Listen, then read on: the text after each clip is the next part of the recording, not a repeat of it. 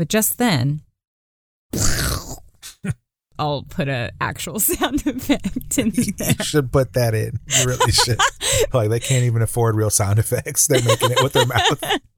Whatever, that sounded exactly like an explosion. This podcast is on a budget, you understand? A budget. Hi, everyone. I'm Jolie Hales. And I'm Ernest DeLeon. And welcome to the Big Compute Podcast.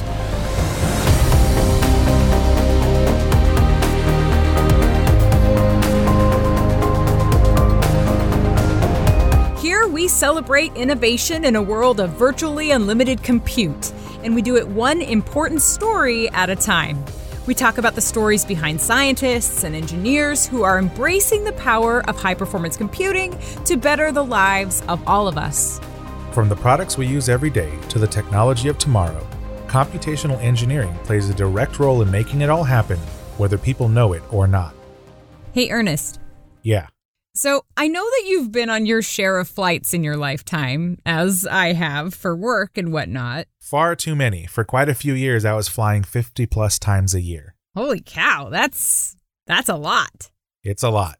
So you know that when you take a flight, it's usually the same old thing. You wait, you board, you sit uncomfortably close to people you don't know, you wait, you fly, you wait, deplane, the end, right? Beautiful, yes. So when something out of the ordinary happens on a flight, it's usually, I think, safe to say that it's pretty memorable because it breaks up the norm. Yep, I would agree with that. For instance, I remember flying out of John Wayne Airport in Orange County one time, and because that airport is in the heart of suburban communities, they have this noise ordinance that requires aircraft to take off and increase altitude at this incredibly steep angle. The steep angle climb from John Wayne Airport prevents the loud sound of the aircraft basically from lingering too long or too loudly in the neighborhoods below. So that's why it has this steep takeoff. And I remember one time I was on a Southwest flight, actually, taking off from this airport. And as the airplane was tilted nose up in this steep climb, this flight attendant at the front of the plane got on the intercom and said, "This is a short flight and I'm a lazy flight attendant, so grab what you want." And then he proceeded to dump a box full of snacks out at the top of the aisle. And then these snacks were like tumbling down the slope. And people in the aisle seats were like reaching out and scrambling to pick up whatever potato chips or pretzels slid by them like they were on this playground slide. I have never seen anything like that happen. It was so funny to me. I was laughing my head off because it was out of the ordinary. It was out of the norm on a flight when flights are typically the same old thing. And I mean, that flight attendant has no idea, but I will never forget how funny that experience was on that airplane. The pre-COVID days. Could you imagine them dumping snacks down the floor in a COVID world? Hopefully the snack dumping days will come back. Yeah, people would be like, I'm not touching that. But yeah, that's a good story. I love flight attendants. They're often hilarious despite having to deal with morons on a daily basis. I see the abuse that they have to go through from customers that just don't want to listen and don't want to behave. I know. And I feel bad for them, but they do it with a smile, and they're some of the most professional of professionals I've ever encountered in my just day-to-day life. Yeah, I agree. Well, usually. I've run into the jaded flight attendant that puts the smile on, but their eyes look like they want to throw daggers at you. Yeah, those are the ones that had the person on the previous flight that just did not want to behave. Exactly. Like, you never know what they went through just before they encountered you. So it's good to give them the benefit of the doubt. I am always nice to them because I also know that you have to be, or else your flight is miserable. Yeah, but you often get upgrades too. If you're nice and everyone else is being not nice and there's an open seat in first class, the flight attendant will be like, "Come here, follow me." So be nice. It gets you further. I like that. So that particular flight attendant and that particular flight for me was memorable in a good way. And fortunately, other than some maybe pretty rough landings, especially at John Wayne Airport, and I've had a few delayed or canceled flights, and I've even had stuff stolen out of my luggage. That's happened to me twice on two separate occasions.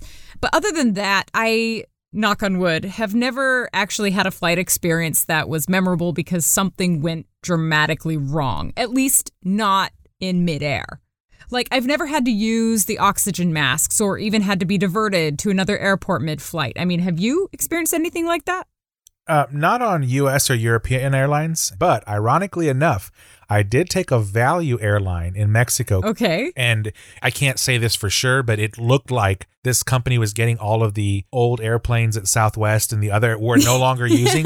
And they stripped everything out and they left like the seats, but all the stuff you normally would see in there, like the carpeting on the floor, that was gone. It was replaced by like this rubber sheet. Oh my gosh. Yeah, and then like the walls had all the other stuff stripped off. Like it was pretty bad, but the flights were super cheap. And we did have a scenario on there where the meteorological radar broke during takeoff. Oh. Okay, so the pilot makes an announcement shortly after takeoff. We're still ascending, right? And says the meteorological radar has broken. You know, we're trying to decide what to do. Just, you know, hang tight. And a couple minutes later, he comes back on and says, we've decided to just go ahead and continue the flight. And that was it. That's all he said.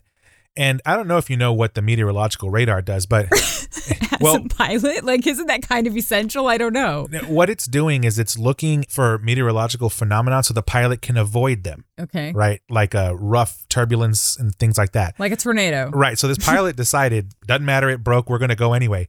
And man, that was an interesting experience because we must have hit every kind of turbulence on that flight because he couldn't see, right? He couldn't see it. So, That's terrifying. It was. And why would you tell the passengers? I don't know if I'd want to know that. Like if I heard a pilot get on there and be like, you know, so we have this scenario where meteorological radar broke, and we're trying to decide what to do. I'd be like, turn around, exactly. Go back to the. I don't know what that means. But time to go back to the airport. Exactly. And I was on this plane with one of my college dorm mates, and I looked over at him and I said, I don't think we're going to make it. And obviously we made it because I'm talking to you now. But yeah, that was. What a trip. As you mentioned, I will never forget it. But I'm glad that you haven't been through anything mid-flight that's worse than that. Yeah, nothing that's like a headline the next day, right? That's right. Because, I mean, let's be honest. I imagine that having something go wrong in the air mid-flight would be an incredibly scary experience because you literally have no control over the situation as a passenger. And all you can do if something goes wrong is sit in one place and basically just pray that things will be all right. And not too long ago, in February of 2021, something went wrong on a commercial flight that made the headlines. And some of our listeners might remember this, but of course, this is a good moment for us to paint a picture of the scene and what it was like to be there. Ladies and gentlemen, I'm from Boise, Ohio. For the aircraft to push back in the chairs. So imagine you board a flight at the Denver airport, about an hour's drive from your house, we'll say.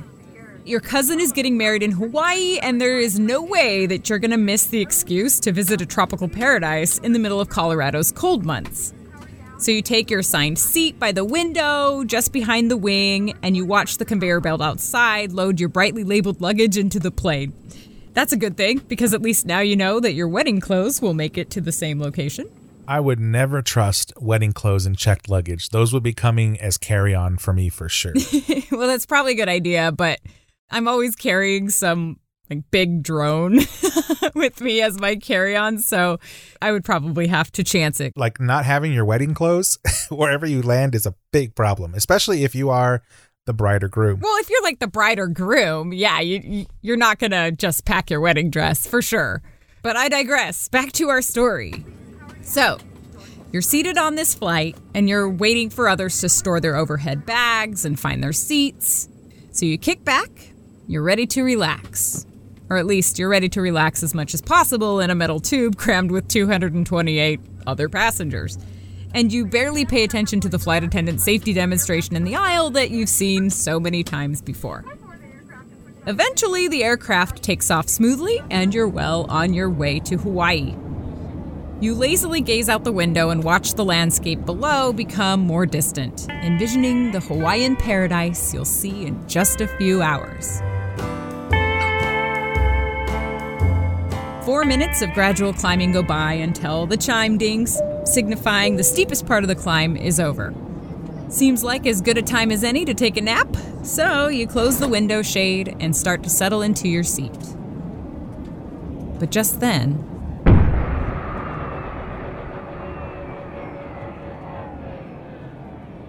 you sit up straight. What was that? You pull up the window shade and look outside, and it takes a moment for you to grasp what you see. The airplane's engine on the wing outside your window is on fire, smoke billowing from the back. Not only that, but the engine casing appears to be completely missing, and the rickety metal left behind is vibrating back and forth, shaking the entire plane. You quickly scan the airplane for flight attendants. Other passengers on the same side of the aircraft are also looking out the window, and the chatter increases. The woman in the seat next to you is staring out the window with wide eyes. After a few moments, the pilot's voice comes on the intercom, calmly stating that they're going to turn around and land back in Denver. The woman beside you pulls out her phone and types with shaking hands, pausing to wipe away tears. You grip the armrest under the window. This is going to be the longest landing of your life.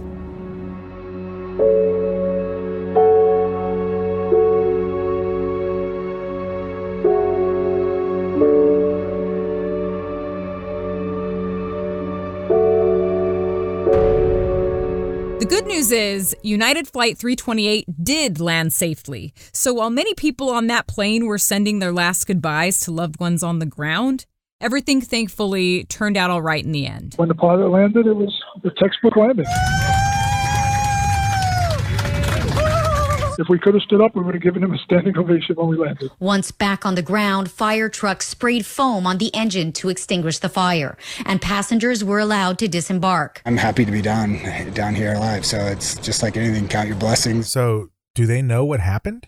Well, an investigation was conducted quite quickly, as you might imagine, and this is how Chairman of the National Transportation Safety Board, Robert Sumwalt, explained their findings. This engine, which is a Pratt & Whitney 4077, has 22 fan blades. And the fan blades are what, if you were to look immediately into the front of the engine, those are the blades that you would see. All of these connect into the hub. 2 fan blades were found fractured. 1 fan blade fractured at the root, which is where it joins into the hub, and the other adjacent blade was fractured at about mid-span. Now, one of the fan blades was found embedded in the engine containment ring at about the 1 o'clock position of the engine, if you were to look into it from the front. Another small piece of a fan blade was recovered on a soccer field in Bloomfield. Did he say that pieces of the engine were found in a soccer field? Yeah, but thankfully it was a chilly day. I think it was like around the 40s or something, and I don't think anyone was actually using the soccer field at the time, thank goodness. But I mean, imagine it. While there were people in the airplane who were terrified of being able to land safely, others on the ground in the suburbs were seeing this debris suddenly fall from the sky and then smash into whatever was below. Hey, can you grab Josie? Why? So that she doesn't get hit by something. It's got a blown engine. Oh no! Huge pieces of metal seen falling from the sky. When the debris comes out of the engine, that hot metal falls on the ground, can be very dangerous. Very, very fortunate that no one was hurt. Some debris hit the roof of a house and went right through the ceiling. And we're not just talking small debris. There's this picture, for instance, of the entire outer ring of the front of this engine casing, and it's just sitting in the front yard of some house against a tree. And this thing is bigger than the big pickup truck that's parked right next to it. Yeah, those things are massive. We kind of looked out the front window, and this great big piece just rolled right past the front window, laid up against the tree. I didn't know that the plane was going to make it. I thought the plane would actually crash. So what caused this engine blade to fracture? A preliminary on-scene exam indicates damage consistent with metal fatigue. Oh, fatigue. So that means the metal must have just received its second COVID vaccine injection. Oh my God. It's so good. It's so good. That is so, oh wow. That was actually really clever. I'm kind of proud of you. But as for this failed aircraft engine, it was 26 years old, which is apparently on the older end of the turbine engine spectrum. And yeah, they think that one fan blade was particularly worn out, and then it broke apart and hit another fan blade that then busted the whole engine casing apart and caused debris to rain down on the neighborhoods below. So as far as the fire goes, though, because it caught fire after that, it's interesting because the fuel was actually turned off on that engine after the explosion, so investigators were a bit confused as to why the engine was still on fire, and I wasn't able to find anything conclusive online. There's probably an answer by now on that. Yeah, I mean, my only assumption is there are a lot of parts inside the engine that can still burn even if there's no fuel, especially at very high temperatures. So these are probably things that were just, still burning from the initial explosion, yeah. Yeah, it must have been something like that. And as you might imagine, having this engine basically explode in midair, this event had repercussions. Boeing said it recommends suspending the use of all 777s with the same Pratt & Whitney 4000 series engine until the U.S. Federal Aviation Administration comes up with an inspection protocol. The recommendation comes just hours after United grounded its fleet. A few days after the incident, the FAA issued what's called an Emergency Airworthiness Directive, which ordered U.S. airlines to closely inspect any aircraft using this specific PW4000 engine, which I guess is typical to Boeing 777s that were primarily used by United Airlines in the United States. Though Japan and Korea also use those engines on some of their planes, and so they also grounded a number of their planes for their own inspections. More than 120 777 jets around the world have been grounded. The FAA inspection was ordered to be conducted through thermal acoustic image technology, which is supposed to be able to detect cracks on the interior surfaces of hollow fan blades in areas that basically can't be seen in a visual inspection. Right. The fan blades are hit with sound waves that cause the structure to subtly vibrate. If there's a crack somewhere in the interior of the fan blade, the vibration will cause friction, and therefore heat, which an inspector's instruments can detect on the fan blade's surface. This isn't the only incident where a fan blade has given out and broken the engine of a commercial aircraft mid-flight, though. You are correct. So United 328 in Denver is just the most recent incident as of this recording. In December of 2020, another Boeing 777 near Japan experienced a similar two-fan blade break shortly after takeoff, which caused the outer engine cover to break apart and then fall into the ocean below. And fortunately, again, in that case, the plane was able to safely land. And many people will remember the sad story of Southwest Flight 1380 from LaGuardia to Dallas in April of 2018, which was a different kind of aircraft, but a very similar scenario. Yeah, we have a part of the aircraft missing, so we're going to need to slow down a bit. Could you have the medical meet us there on the runway as well? We've got injured passengers. Injured passengers, okay. And is your airplane physically on fire? No, it's not on fire, but part of it's missing. Apparently, a fan blade broke, hit the engine cover, which then basically shattered apart. But in that case, the debris also crashed into one of the plane's windows and sadly killed a passenger. They said there was a hole and someone went out. I'm sorry, you said there was a hole and somebody went out? Flight 1380's crew has been widely commended, along with the skill and calmness of pilot Tammy Jo Schultz. 2 months before that, another Boeing 777 flight to Honolulu had a fan blade break due to fatigue, and then it busted up the engine cover over the ocean. About 40 minutes before they were about to land, the cover fell off one of the engines. And it threw the plane's aerodynamics out of whack, making the pilot, he said, it felt like a barn door had been opened on one side of the plane. Felt like we hit a brick wall at 500 miles an hour. And he was over the ocean, so he still had quite a distance to fly after that. And so he really had to use his skills as a good pilot to land that plane safely after the full flight. In the 2018 incident, the National Transportation Safety Board, or NTSB, found that flawed inspections were the root cause. In 2017, an Airbus A380 was flying over Greenland when the engine burst apart. Flight 66, Paris to Los Angeles, with 520 passengers and crew, was over the Atlantic south of Greenland when passengers say the engine seemingly exploded. Experts speculate a cracked engine fan blade may have come apart in flight, causing the engine to disintegrate. And in August of 2016, a Southwest flight from New Orleans to Orlando Soto made an emergency landing after one of its 24 fan blades broke, again due to fatigue. An engine on this Southwest flight blew apart, and shrapnel may have penetrated the cabin itself. This was an explosive event with this engine, and it put hot metal into the cabin, therefore losing the cabin pressurization, the mask dropped down,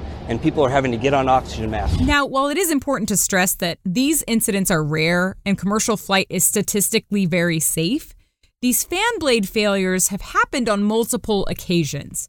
And that's why I wanted to talk to this guy. When I hear of an issue like that I feel like could have been prevented or could have been better managed, it's hard not to feel a little, upset about that. That's Ramon Soto, CEO of Sensatech Propulsion Technology. But it also gives you a sense of purpose to let you know, like, hey, what you're doing, what we're doing is, in fact, going to save the world. Ramon and his team are working on technology designed to prevent exactly these kinds of incidents. We are innovators in passive RF sensing technology for extreme environments. And basically, in a nutshell, we develop technology that tells when big engines get too hot. Basically, Ramon's company, Sensatech, has created this sensor the size of a fingernail that can be embedded on a turbine jet engine blade and offer real-time temperature and pressure data to the user. And they're testing sensors that can also measure strain and vibration. It's like the IoT of the jet engine world. Yeah, that's a good way to look at it. Our product line consists of ultra high temperature sensors that can go as high as 2,000 degrees centigrade wirelessly, and then high temperature pressure sensors that can sense pressure at temperatures as high as almost 2,000 degrees centigrade as well. Sensatech's system basically pings the blade sensors with energy, and the sensor then radiates it back to a tiny antenna, allowing the system to track those signals and measure temperature and strain. That's basically how it works.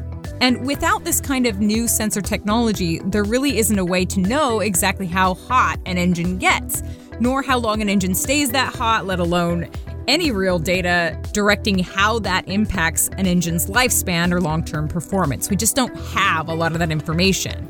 Conversely, if you're able to see that kind of data in real time, you can start to get a sense for how far you can push an engine before it becomes risky or a safety hazard to keep using it. I'm confident knowing that blades aren't going to just come off because I now have a more accurate picture of what's happening. In fact, one of the contracts Sensatech has landed is with the U.S. Air Force. A particular project they're working on is concerning this fleet of business jets that have now been repurposed to do military missions, like fly over Afghanistan or Iraq to create Wi-Fi in the sky. But, business jets were originally developed to make flights from, LA to New York. And now suddenly they're being taxed in this different way, flying through sand and ash and different temperatures for different durations. We did help them on the ground come up with, hey, this is what's happening on your core critical components inside of the engine. We're putting these chips directly on parts that are super high temperature, spinning at very fast speeds, very aggressive, and now we're helping them know how aggressive can you really get with this, and is this the right plane for this mission, or should we use this other plane for this kind of mission? And so it becomes this big fleet management tool. And it's really no shock that Ramon would be doing what he can to lend a hand to the U.S. Armed Forces, given that he was a Marine himself.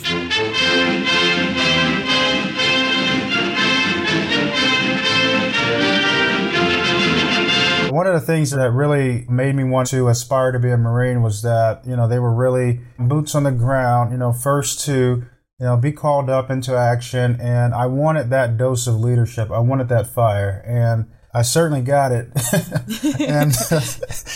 and so, but I also wanted to fulfill a promise that I had made to my mother, who was big on education, and ensured her that I was going to reserves and go to college. And I'm sure she's incredibly proud of her son. She must be, man. He's cool. Yeah, he's definitely an accomplished individual and bringing something to the market that is in dire need. After, going in the Marine Corps, I felt that I was not afraid to do anything. It did fulfill the promise to my mother to go back to school, and I chose the hardest degree I thought was possible that would challenge me the most. Really? Yeah, that was pursuing a bachelor's degree in physics. Wow. And I would regret that decision every class I had to take. But I thought that, school more or less kind of gives you the skill of learning how to learn. And I thought that if I could learn how to learn physics, I can apply that skill to just about anything. But for grad school, I decided to do something I thought was a little bit more practical, something that was more me. So I went into aeronautics, and that's what led me into learning about the problems associated with jet engines and really pursuing a lifelong dream that I had as a kid, wanting to be in aerospace. And it was through his graduate research on jet engines and working in the gas turbine lab that he started to notice engine components constantly overheating and then being destroyed.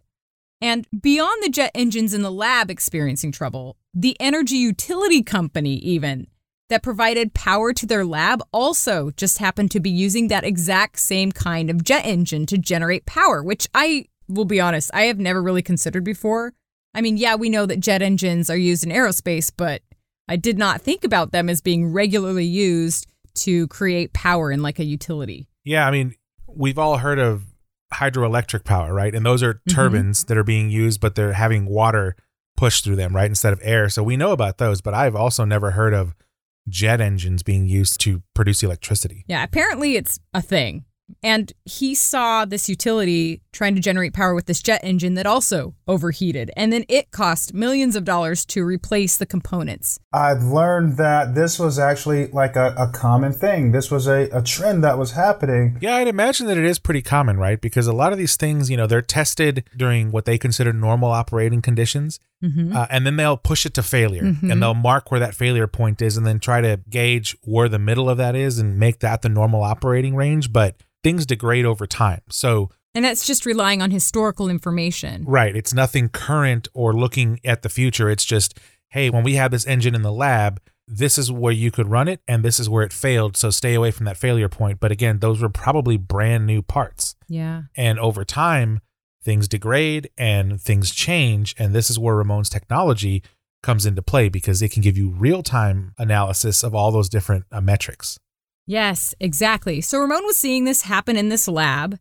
And so he started to talk to more people to see if this was something that others had experienced as well. And he was surprised how many jet engines were being used at power utilities across the United States. And he was also surprised how many of them were experiencing these overheating issues, likely because they were being utilized differently than they had been originally designed for. I mean, these jet engines had originally been designed to go in a jet. Yeah, I would imagine that part of the problem is that in normal operation, they're very high up in the atmosphere, pulling in very cold air. Yeah, that's probably part of it. Also, you're going to fly for a few hours at a time, right? Right. And they're typically generating most of their thrust on takeoff. And then leveling off, right? And not using as much power. So, yeah, it's definitely like different. Yeah. It's being utilized in a different way. And so Ramon saw this and then he came up with this idea to create a sensor small enough to embed on a single turbine blade without affecting its performance.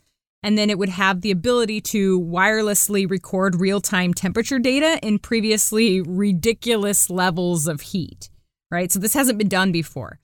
And so now he works with big equipment manufacturers to get more of these sensors onto engines across aerospace, but also across power utility companies who use these kinds of engines, giving these users data that can then be like plugged into an AI predictive model that could then notify when an engine should be taken offline for maintenance before they go down, or worse, break in the middle of, let's say, a flight.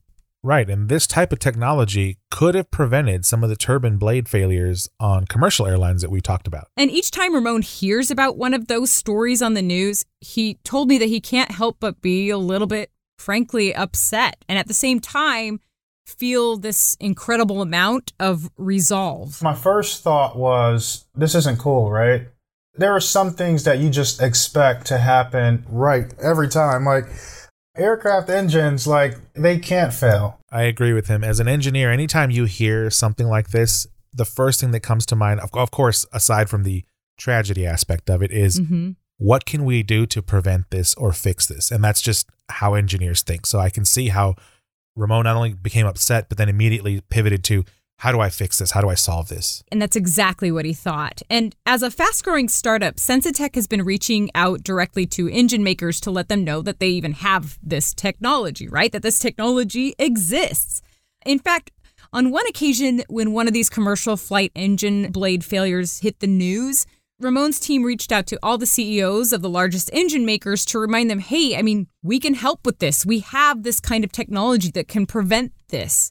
And when I hear Ramon talk about it, it makes me feel like the people at Sensatech really are driven by principle and the desire to fix this problem more than necessarily just a pocketbook issue, if that makes sense. Like, they're in a business, but I feel like they're also in the business of helping people, and they know that. Right. And that's actually the right way to do it, right? If you get the engineering right, if you build around principle, the pocketbook thing will solve itself. You become more relentless when you're now dealing with the engine makers. It's like, look, I have more of a conviction to send more emails to those guys, to call them up and be relentless in our approach to say, look, let me get this in front of them. Like, the sense I get is, hey, current technology may be good enough, but is that what you tell the lady's family who lost her life in 2018?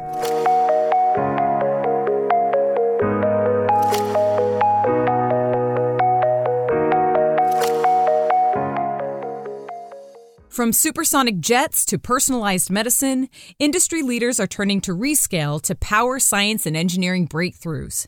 Rescale is a full-stack automation solution for hybrid cloud that helps IT and HPC leaders deliver intelligent computing as a service and enables the enterprise transformation to digital R&D.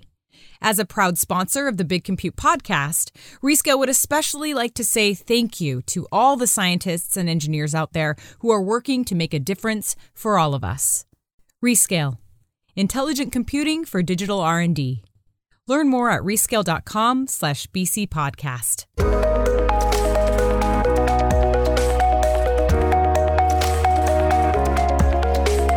Yeah, I completely get it. Breaking into a market, getting your message out there is very hard. Once you're in the market and you're recognized, it's easy at that point, right? But Sensatech is trying to grow and trying to show what it has to the market, and it's hard. So all this stuff we've heard from Sensatech and the technology and how it works is amazing. But the question I think our listeners have is, where does high-performance computing come into play in all of this? Well, I'm glad you asked, because obviously we have to talk about that tie-in. So Sensatech's technology is constantly evolving to custom fit different blades, different engines, different systems. I mean, whatever is needed by the industries they serve.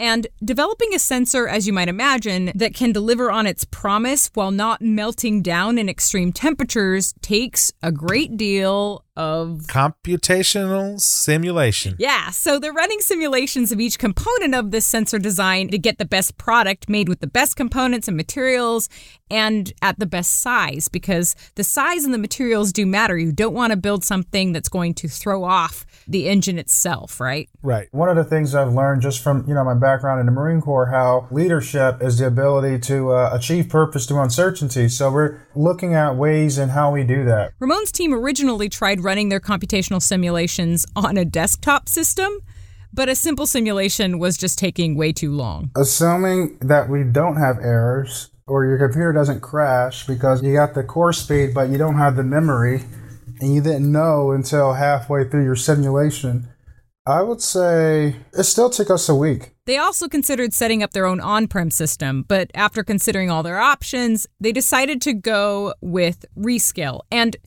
just as full disclosure, Rescale is a sponsor of this podcast, and without making this a Rescale advertisement, I think it does make sense to explain for those who aren't familiar with Rescale that Rescale is basically this platform that allows the user to run high-performance computing jobs on just about any software or any cloud or hybrid system.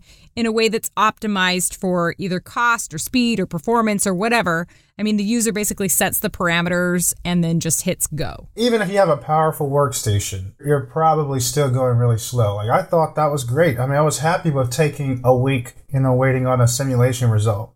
And now we can get simulation results within an hour. We had Rescale pull the numbers, and it looks like Sensatech has run a total of 124,239 core hours on the Rescale platform, which Sensatech says has allowed them to run a job, go grab a cup of coffee, and come back a few minutes later to see the results instead of waiting a week or two like they did before when they were just using their desktop systems. That's pretty amazing, but I will say they're slacking a bit because I know people who have put more than 124,000 hours into Animal Crossing. Oh my gosh. Has Animal Crossing been around for that many hours? No, it's, I don't think. I was like, wait a minute. Well, not the newest one, but. Convert hours to days. We're going to do this math right now. Yeah, 124,239. 5,176 days. I don't think even the original Animal Crossing has been around that long, has it? 5,000? That would be over 10 years. Let's see, convert hours to years. This is very important for us to know. Okay, 14 years. September 16th, 2002 was the first release of Animal Crossing. Oh! So it's possible. So somebody could have put that many hours. Yeah. Yeah, I know people who lived on that, especially the first few months of the pandemic. Oh, yeah. I was on it myself for a little while, and then at this certain point, I just couldn't do it anymore. Yeah, those kind of games, just like Stardew Valley, they're just not for me. Yeah. Because you're burning time, and time is something you're not meeting a goal, and it never ends. Yeah. So. Yeah.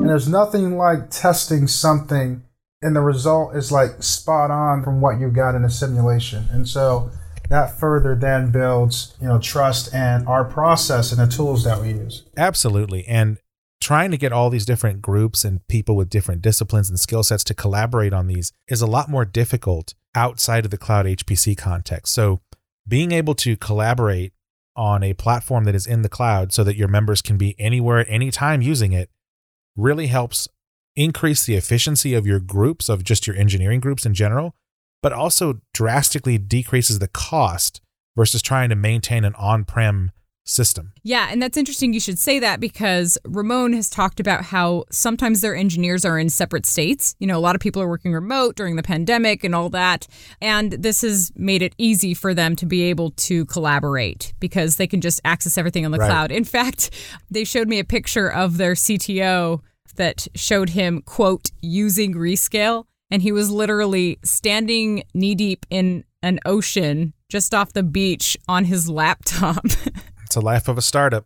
You're working from anywhere, anytime, just trying to get things out the door. And I thought this was interesting. When I asked where else Ramon would like to see these sensors installed outside of jet engines, he responded, I would love to see sensors applied in turboprops.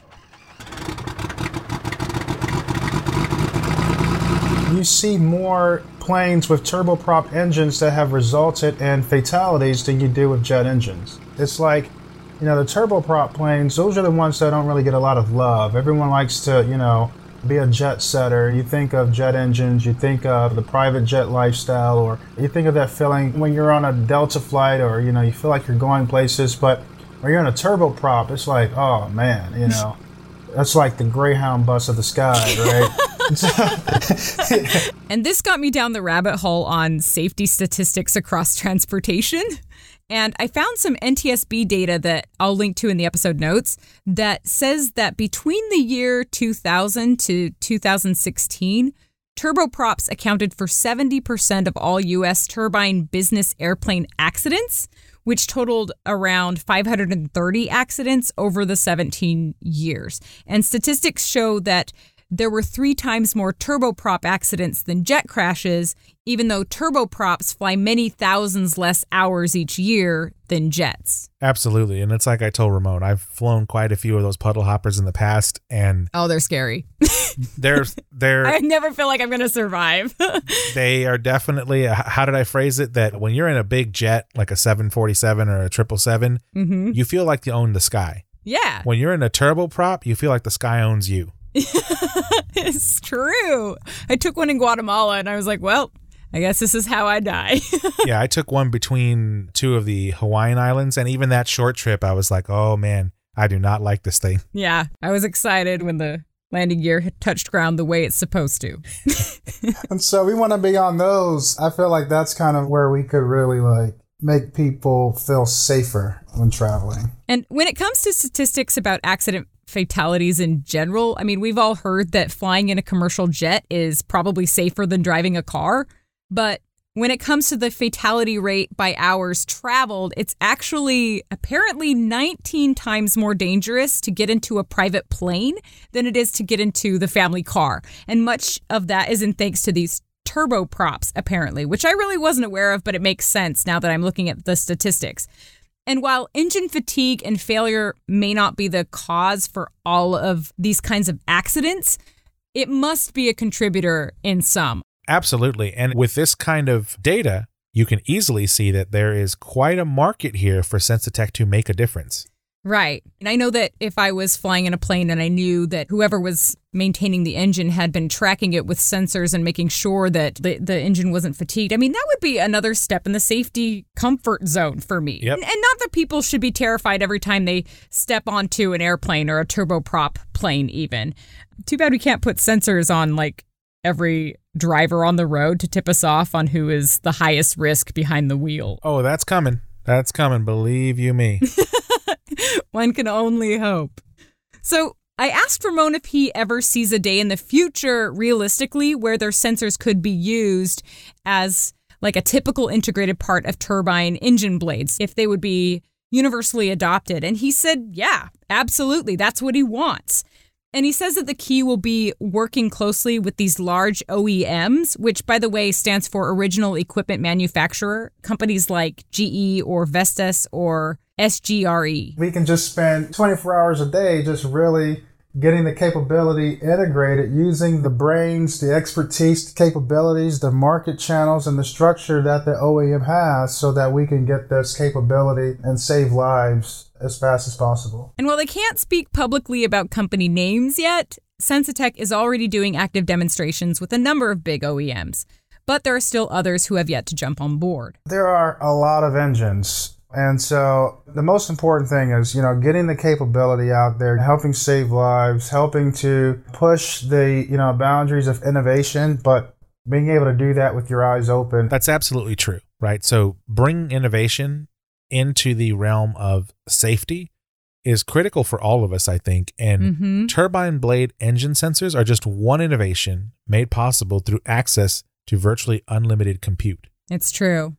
And well, that's going to do it for this episode of the Big Compute Podcast. If you want to help spread the word, you can leave us a 5-star review wherever you get your podcasts, like Apple Podcasts. Or Google Podcasts. Or Google Podcasts. Or Spotify now. And even more than that, go ahead and tell a friend about us. If you know somebody who might find this podcast interesting, people like us really rely on word of mouth. Yep. And don't forget, you can tweet us. Oh, yeah. Tweet Ernest, because I'm like never on Twitter. Thanks for listening. Stay safe. Goodbye. When you call on like an automated line and you're not putting in the options that it wants to hear, and it's like, goodbye. And then it hangs up the phone on you. That's what that was.